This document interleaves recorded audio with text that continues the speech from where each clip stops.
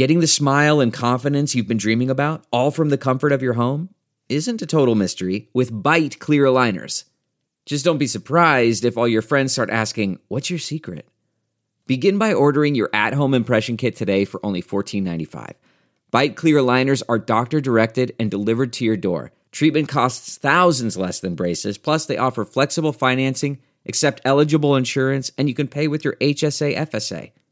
Get 80% off your impression kit when you use code WONDERY at Byte.com. That's BYTE.com. Start your confidence journey today with Byte. Today we're going to talk about Fox News and Republicans' coordinated effort to stop their own supporters from getting a life-saving vaccine and what the consequences from that are already looking like. I interview Secretary of Energy Jennifer Granholm about the likelihood of the American Jobs Plan passing, whether McConnell's bad faith behavior is pushing the White House away from seeking bipartisanship, and whether the bill does enough to combat climate change in the wake of record heat. And I chat with longtime Capitol Hill veteran Stuart Perlmutter about Virginia's Republican candidate for governor getting caught giving his real views on abortion. I'm Brian Tyler Cohen, and you're listening to No Lie. So, from the people who brought you pretending the virus wasn't real, and then refusing testing and contact tracing, and fomenting protests against stay-at-home orders, and scoffing at social distancing, and politicizing masks, we now have vaccine skepticism. The natural progression for a Republican Party whose official position seems to be, we will not be satisfied until the most people possible die. And look, I want to make the caveat that, of course, not all Republicans are anti-vaxxers, but effectively all anti-vaxxers are Republicans. New polling shows that 93% of Democrats say they've either been vaccinated or plan to get vaccinated, compared to just 49% of Republicans. And that's played out on a statewide level, too. 20 states have reached the 70% mark for vaccinations. Vermont, Hawaii, Massachusetts, Connecticut, Maine, New Mexico, New Jersey, Rhode Island, Pennsylvania, Maryland, California, Washington, New Hampshire, New York, Illinois, Virginia, Delaware, Minnesota, Colorado, and Oregon. Every single one of those states voted for Biden in the last election. Everyone. And so clearly there's a political divide here. And that's not exactly surprising when you hear how it's being presented on the right. Tucker Carlson compared vaccinations to forced sterilizations. Fox and Friends host Brian Kilmeade said that the focus of this administration on the vaccination is mind-boggling. One of the guests on Fox said outright that no one under 30 should get vaccinated. Charlie Kirk likened it to apartheid.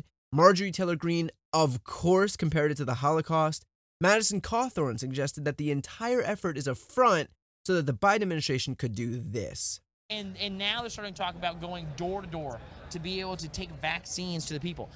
Think about the mechanisms they would have to build to be able to actually execute that massive of a thing. And then think about what those mechanisms could be used for. They could then go door to door, take your guns. They again go door to door, take your Bibles. Yeah. I mean, dear God, like the guy is a walking monument to the fact that literally anyone can get elected to Congress. But what's crazy is all of this is under the backdrop of the fact that the vaccine is incredibly safe and effective. In May, only 0.1% of people who were hospitalized for COVID were fully vaccinated, which means that 99.9% of people who were hospitalized were those who didn't get the vaccine. And look, this isn't to bash everyone who doesn't get the vaccine, because there are people who have legitimate excuses. And beyond that, you know what? Everyone else, the people who are skeptical, are listening to people like Tucker Carlson and Marjorie Taylor Greene and all the other Republican thought leaders, and it's them who should know better. It's them, the people with platforms, who should have at least a shred of integrity and should be able to say, oh, virtually every single person still ending up hospitalized from COVID is unvaccinated. I wonder if there's a correlation there. Like, it didn't have to be this way either. All Republicans had to do was talk up Trump's efforts to get a vaccine out there. They could have played up every vaccinated American as a win for Trump, but they didn't, because more important for the right and Fox News is opposing Joe Biden and everything he does. And since Biden's focus is getting Americans vaccinated, then it's more important to just oppose that altogether. Like, they've turned what should be a public health issue into a culture war issue, because that's the way they operate. That's how Fox News has trained its viewers to see every single subject. And they're doing it now, yet again, even though doing so will actively put their own viewers' lives at risk. That's how committed to the bit they are. Now, of course, there's also the fact that Trump positioned himself as a science skeptic, and everything in the GOP happens with Trump in mind. That's it. They follow the leader. Trump says science is bad, and so all of these people who know better have to pretend because the entire party is predicated on its fealty to him. Like, I know people call it a cult of personality, but it's literally a cult of personality. Like, basically, this is where the Republican Party planted its flag. And so, of course, they're not going to change their positions because that would basically be conceding defeat. And if there is anything we've learned from the Trump era, it's that Republicans will never say they're wrong. And so because they're too proud to admit they screwed up, instead they'll just dig in their heels, and it's the rest of us who have to deal with the fallout from that. It's the American people who are left suffering the consequences of a pandemic that will not end, all because a few Republicans don't want to have to suffer the momentary inconvenience of admitting that aligning yourself against a life-saving vaccine in the middle of a pandemic might not have been the smartest move. And now that the base is bought in, you better believe that these elected officials are dug in too, because these elected officials on the right don't lead, they follow. They follow the most extreme factions of their base. Like, the fact that they can't even admit Joe Biden won the last election is proof of that. They stand for nothing other than looking out for their own political futures. So look, this should go without saying, but get the vaccine. Encourage your friends and families and loved ones to get it, and please, do not take health advice from a TV network or a political party that is only capable of opposing a life-saving vaccine because the guy who beat their guy is supporting it. They've already proven that they don't care about your survival, so defer instead to the people who do. Still coming up is my discussion with longtime Capitol Hill veteran Stuart Perlmutter, but first, Secretary of Energy Jennifer Granholm. Delve into the shadows of the mind with Sleeping Dogs, a gripping murder mystery starring Academy Award winner Russell Crowe. Now available on digital. Crowe portrays an ex-homicide detective unraveling a brutal murder he can't recall. Uncovering secrets from his past, he learns a chilling truth. It's best to let sleeping dogs lie. Visit sleepingdogsmovie.com/Wondery to watch Sleeping Dogs, now on digital. That's sleepingdogsmovie.com/Wondery. CarMax is putting peace of mind back in car shopping by putting you in the driver's seat to find a ride that's right for you. Because at CarMax, we believe you shouldn't just settle for a car. You should love your car. That's why every car we sell is CarMax certified quality, so you can be sure with upfront pricing that's the same for every customer. So don't settle. Find love at first drive and start shopping now at CarMax.com. CarMax, the way car buying should be. Today we've got the Secretary of Energy, Jennifer Granholm. Thanks for coming on. You bet. Happy to be here. So we've got this two-track infrastructure process happening. You know, the bipartisan deal is struck. Democrats reiterate that the reconciliation package is moving in tandem. Republicans have a collective fainting spell that the thing Democrats said they were going to do from the start is still what Democrats are doing. So what's the state of negotiations for the American Jobs Plan right now? Well, clearly they're on break right now as we speak, but they're coming back, and it's in fact, I think I want to say encouraging. There is some hope and a lot of support for the bipartisan infrastructure plan from both sides of the aisle, and there is support, strong support among the progressive community and the Democrats for a reconciliation bill that takes us the rest of the way to get the president's full American Jobs Plan, or what we're calling the Build Back Better plan, through. So I am now, granted, I am an optimist and I am new to DC, so it hasn't crushed my soul yet. But I am excited about the fact that there seems to be momentum toward investing in our country, finally. So the presence of the reconciliation package hasn't been, a poison pill, hasn't killed the prospect of the bipartisan package thus far.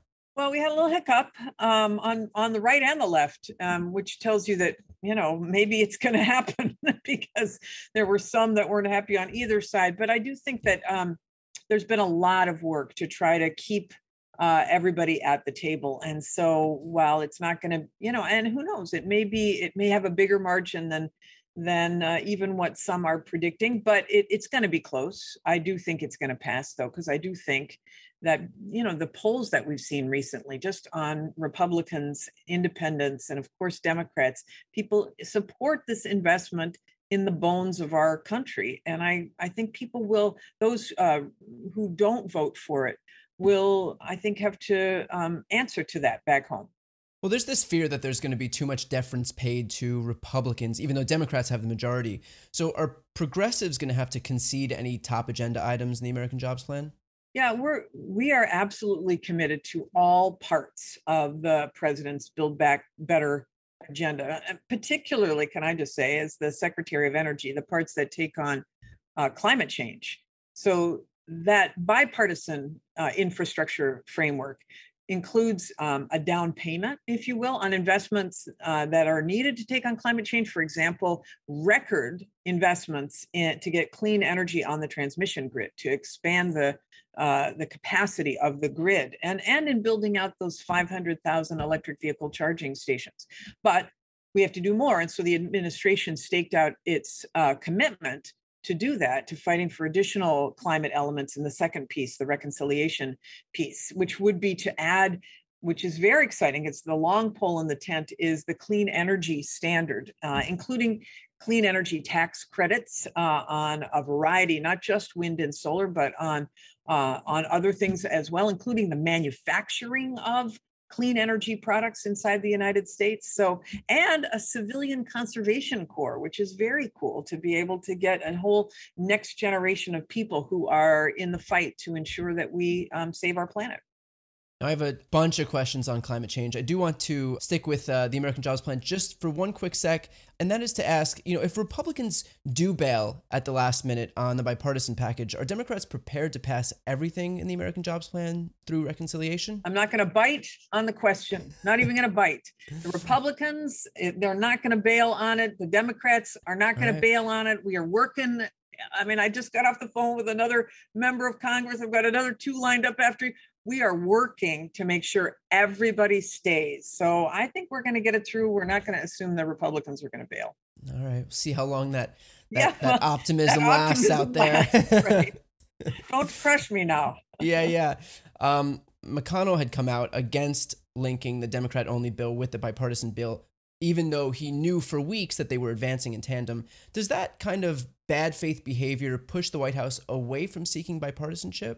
You know what? The president has said all along he wants to get this agenda passed on these two tracks, which is the bipartisan effort and then the parallel effort through the majority vote reconciliation process. That's not going to be a surprise to anyone. It's not going to be a surprise to anyone on the Republican side. We got this group of 21 senators. Now we have 11 Republicans and 10 Democrats who are working to, take this framework and turn it into legislative language right now.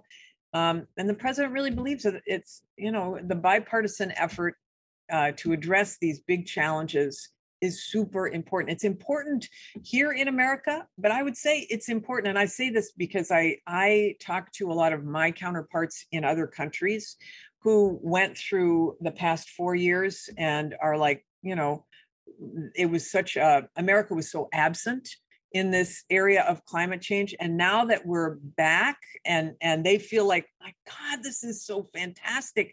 It's fantastic for climate change. It's also fantastic in this argument about whether we're going to support democracy or autocracy. And democracies have to work. And that means you have to get something through Congress in a bipartisan way. And so it's, we're hopeful for many reasons that we're going to have a component of this that is bipartisan, and it looks like we are. Okay, so let's talk about climate change here. We are seeing record temperatures all across the Pacific Northwest and Oregon, Washington, even Canada. I think Canada went from 113-degree record one day. The very next day they had 116. The following day after that, they had 121 degrees. So, breaking the record by 8 degrees Fahrenheit. Does the American Jobs Plan go far enough to combat climate change? Well, clearly first of all, these record weather events, and that includes Texas from a couple of months ago, right? Yeah. Should be like a flashing red light that our hair should be on fire, that this is an emergency.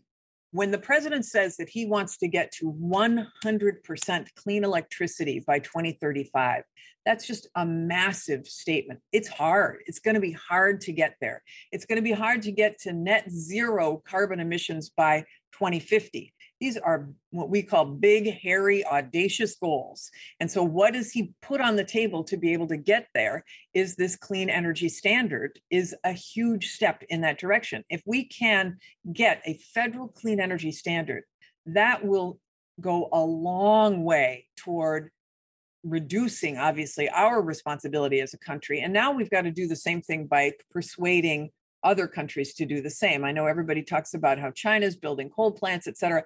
So we've got to use our allies and a whole wraparound strategy on other countries as well. But we've got to do our part. We've got to stand up and be the example. And that's why, as I say, this clean energy standard that's in the American Jobs Plan or in the Build Back Better plan is really the key, the foundational piece of how we're going to get there.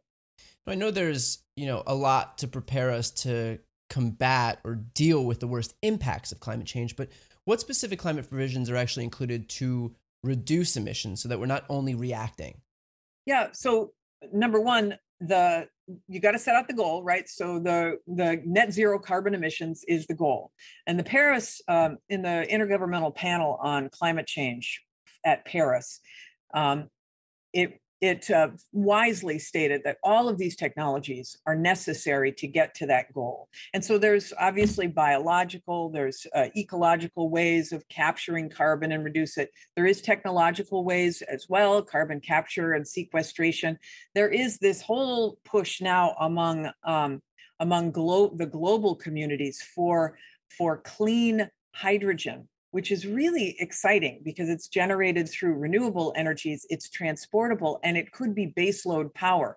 There's obviously very significant investments. There's significant investments in that, also in energy storage. The whole goal here is to try to get baseload dispatchable clean power.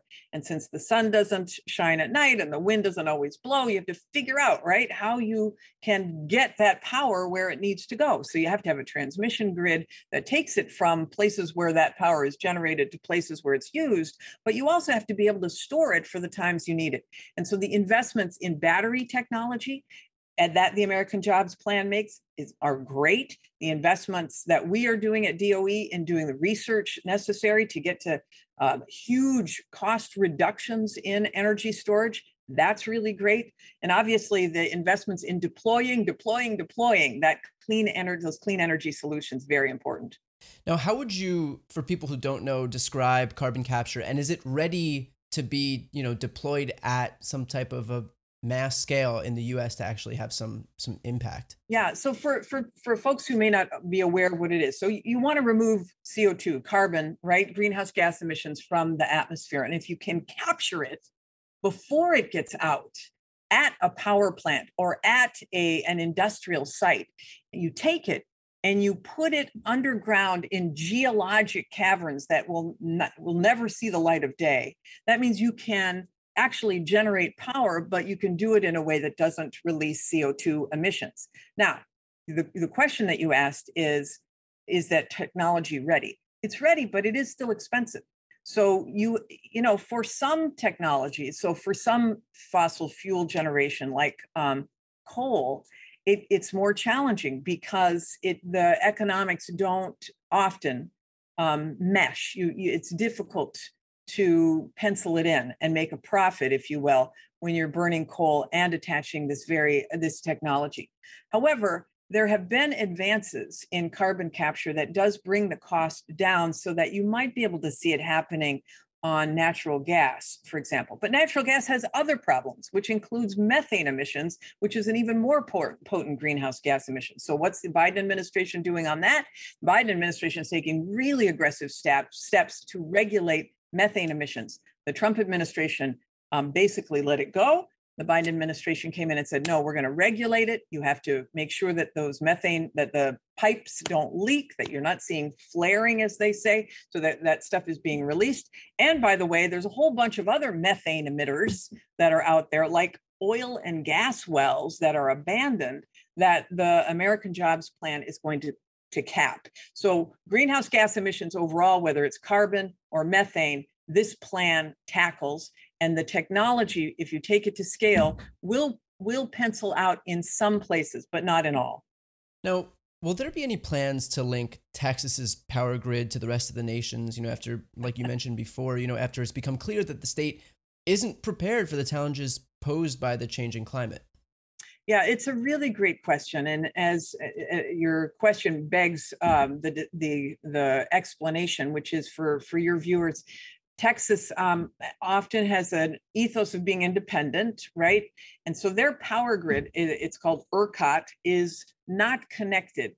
Their transmission lines are not connected to anywhere else in the country except for a very small portion of Texas, and that's the way they like it. The problem is that when they're in trouble, that means because they're not connected, we can't send power to them when they need it, nor can they, and they're the number 2 state in the country for solar power, for example. They can't send that solar power out. If they wanted to even make a profit off it and sell it out, they can't do that. So we said, let's connect. We're happy to extend a hand of friendship, a transmission grid connection, if you would accept it. They haven't taken us up on it yet, but I will say this, that they did just decide last week that they were going to invest the amount that was necessary to weatherize their grid. They were told a decade ago that they needed to weatherize their grid, and they didn't do it. So now they have committed to doing that. So hopefully they'll be able to withstand another really cold snap like they did earlier this year. It's more than a cold snap, that serious weather event. Yeah. Now, there are currently 41,000 electric vehicle charging stations in the U.S. A major concern for people who want to buy EVs is that they'll get stranded, right?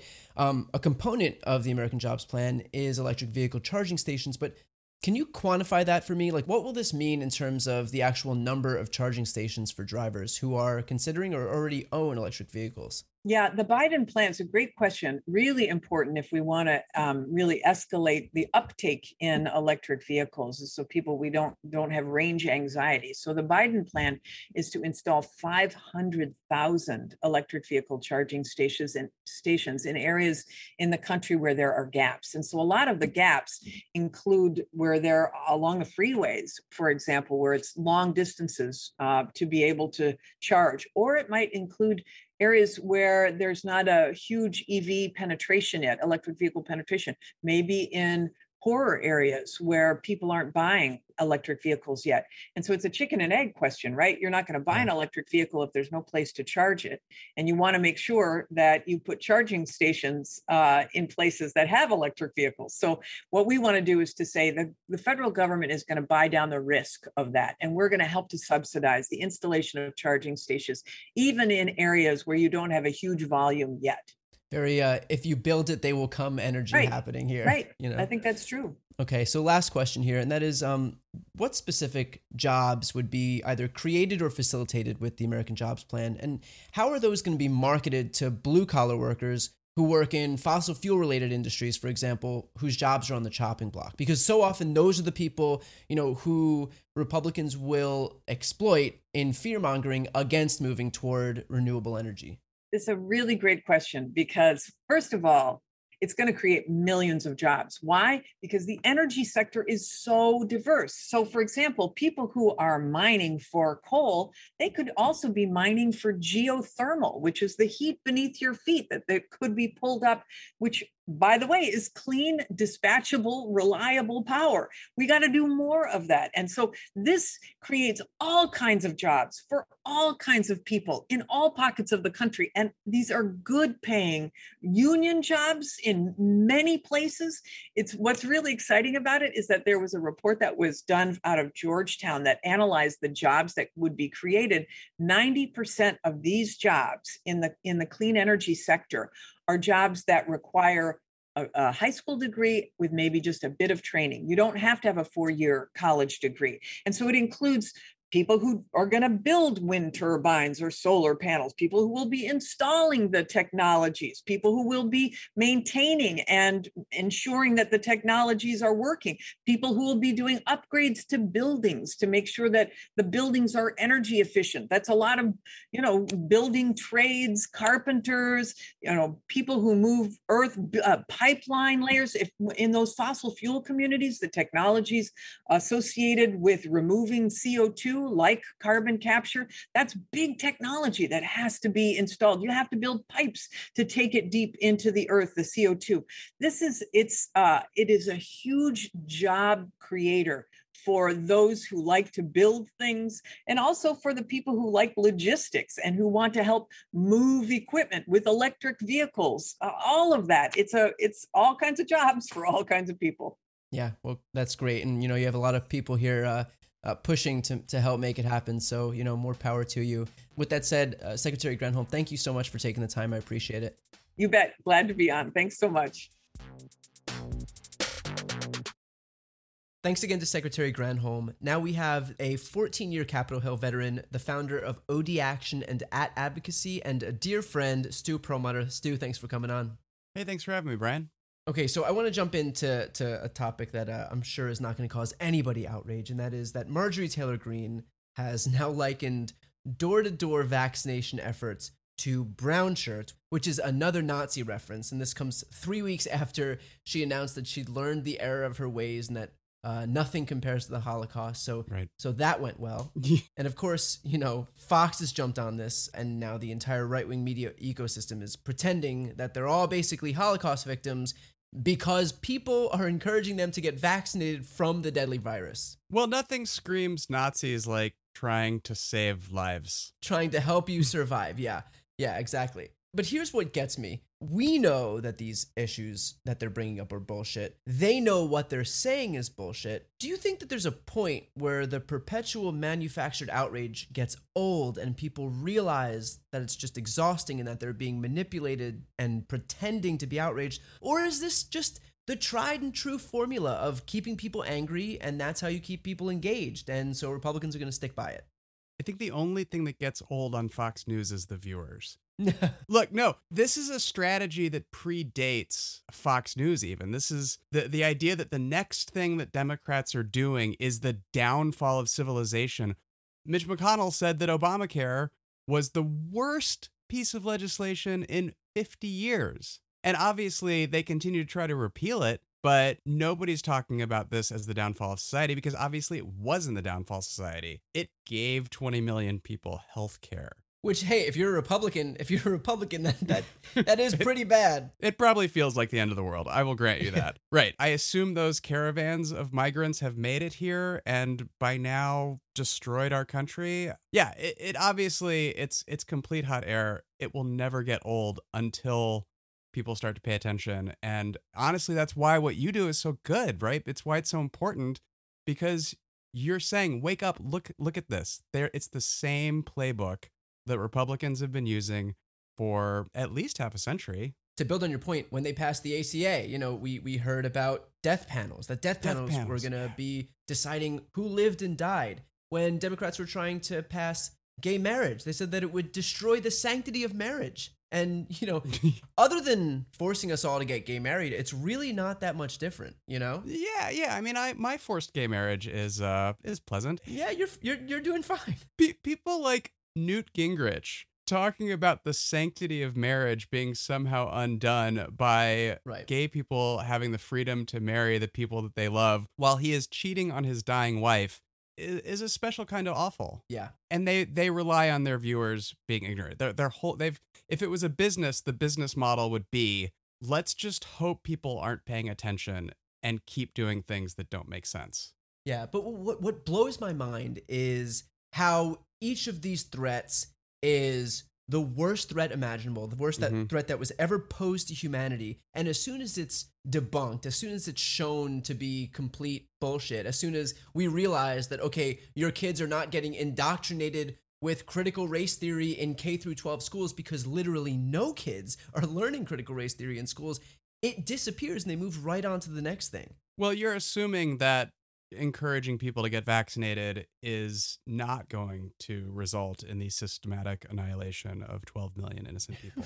Right. I mean, just the fact that now the biggest threat facing humanity is the prospect of vaccinating people against a virus that has already killed 600,000 Americans. That's what they've landed on to rile people up, to scare people. The vaccine to protect you even in the face of 600,000 deaths. Yeah, and 4 million worldwide. And And let's not forget here that it's not just rhetoric to stop Democrats' agenda. It is actually literally killing people. They are actually killing people with these lies that they know. I mean, Donald Trump, he just said last week, if you say things enough over and over again, people will eventually start to believe that it's true. If Marjorie Taylor Greene was looking for something to compare to Nazism, might I suggest that quote right there? That would probably be a more apt comparison. Probably closer than life-saving vaccination. Vaccines. Yeah, I would think so. But it has real-world consequences, and until people start to say, let's see how that pans out, and maybe we'll judge people's credibility by how their predictions have fared next time, they're just going to keep doing it. So I want to use this to segue into the next topic here, and that is Virginia's Republican gubernatorial candidate Glenn Youngkin had told donors that he's basically hiding his real position on abortion. He said this. He said, quote, "When I'm governor, we can go on offense, but as a campaign topic, sadly, that won't win my independent votes that I have to get." I guess my question for you would be, will this have any impact? I mean, look, Terry McAuliffe is an incredibly popular former governor, and he doesn't need that kind of an unforced error to take back a governor's mansion. I look at it more as a symptom than something that will have impact. And it's a symptom of something, to be quite honest, that Democrats have been doing for a really long time, which is calculating our positions based on what we think the public wants to hear instead of standing up, fighting for the things that we know to be right and helpful in people's lives.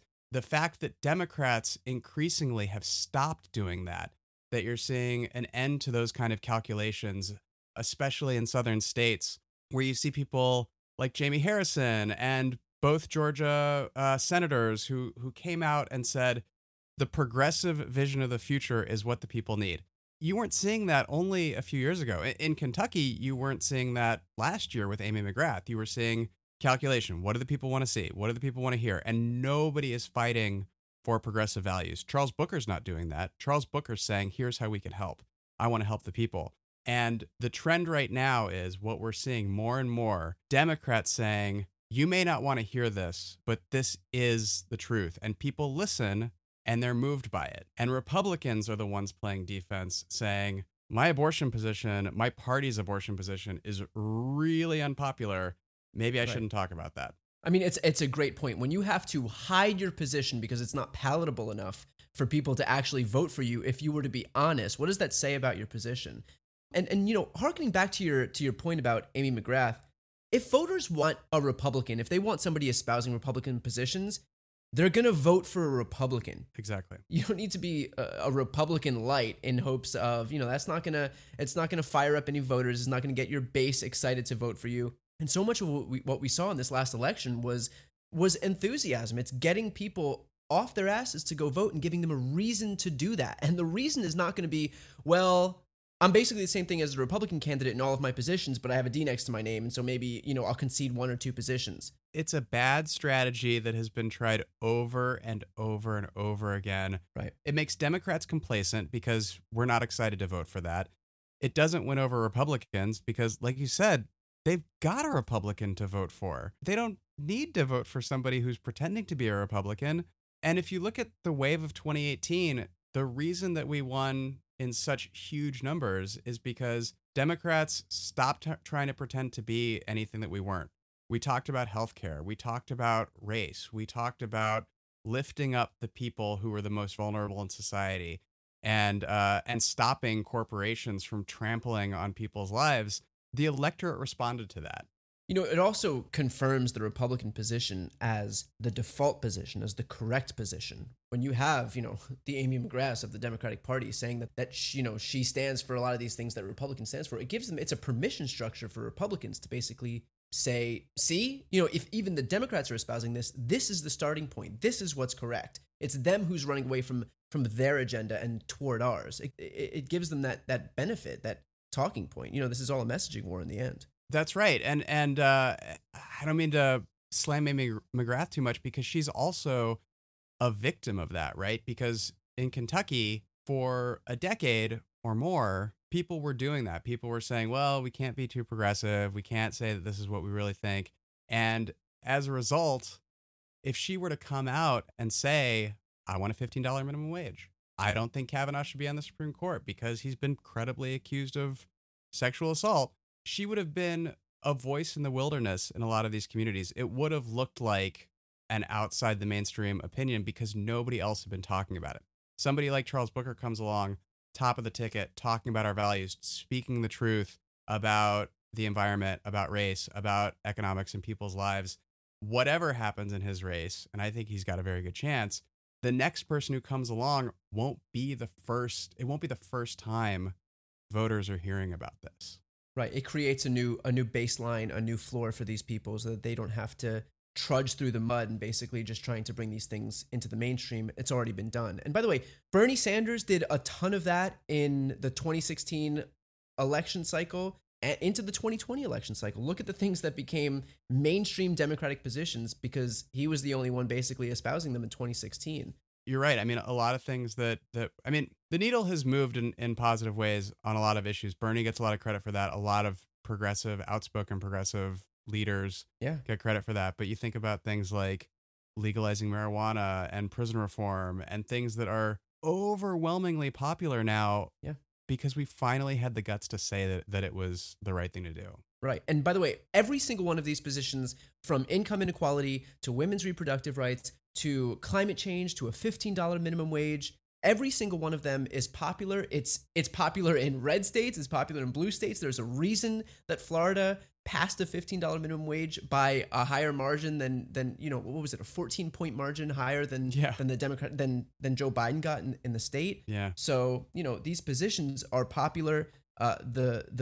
It's just a matter of bringing Democrats on board so that there's no gap between the policies they espouse and the candidates who espouse them. Yeah, and when Republicans are going to call things like that a progressive wish list, keep talking, keep calling it that, because the more you associate these things that people like with progressives and with Democrats, the better we're going to fare. Perfectly put. Stu, always a pleasure talking to you. Thanks so much for taking the time.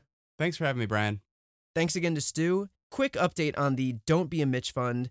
We've broken $385,000 and are so close to $400K. I know things slow down in the summer, but if we're able to put in the work now, when it is slow, we will reap the rewards down the line. It worked in Georgia. It can work everywhere else. So if you haven't yet donated and you want to support voter registration and voter outreach groups in 9 swing states ahead of 2022, check out the link in the episode notes. You can also buy merch on my website, BrianTylerCohen.com, and profits from all Mitch-related merchandise are also donated to the fund. Okay, that's it for this episode. Talk to you next week. You've been listening to No Lie with Brian Tyler Cohen, produced by Sam Graber, music by Wellesley, interviews captured and edited for YouTube and Facebook by Nicholas Nicotera, and recorded in Los Angeles, California. If you enjoyed this episode, please subscribe on your preferred podcast app, feel free to leave a 5-star rating and a review, and check out BrianTylerCohen.com for links to all of my other channels.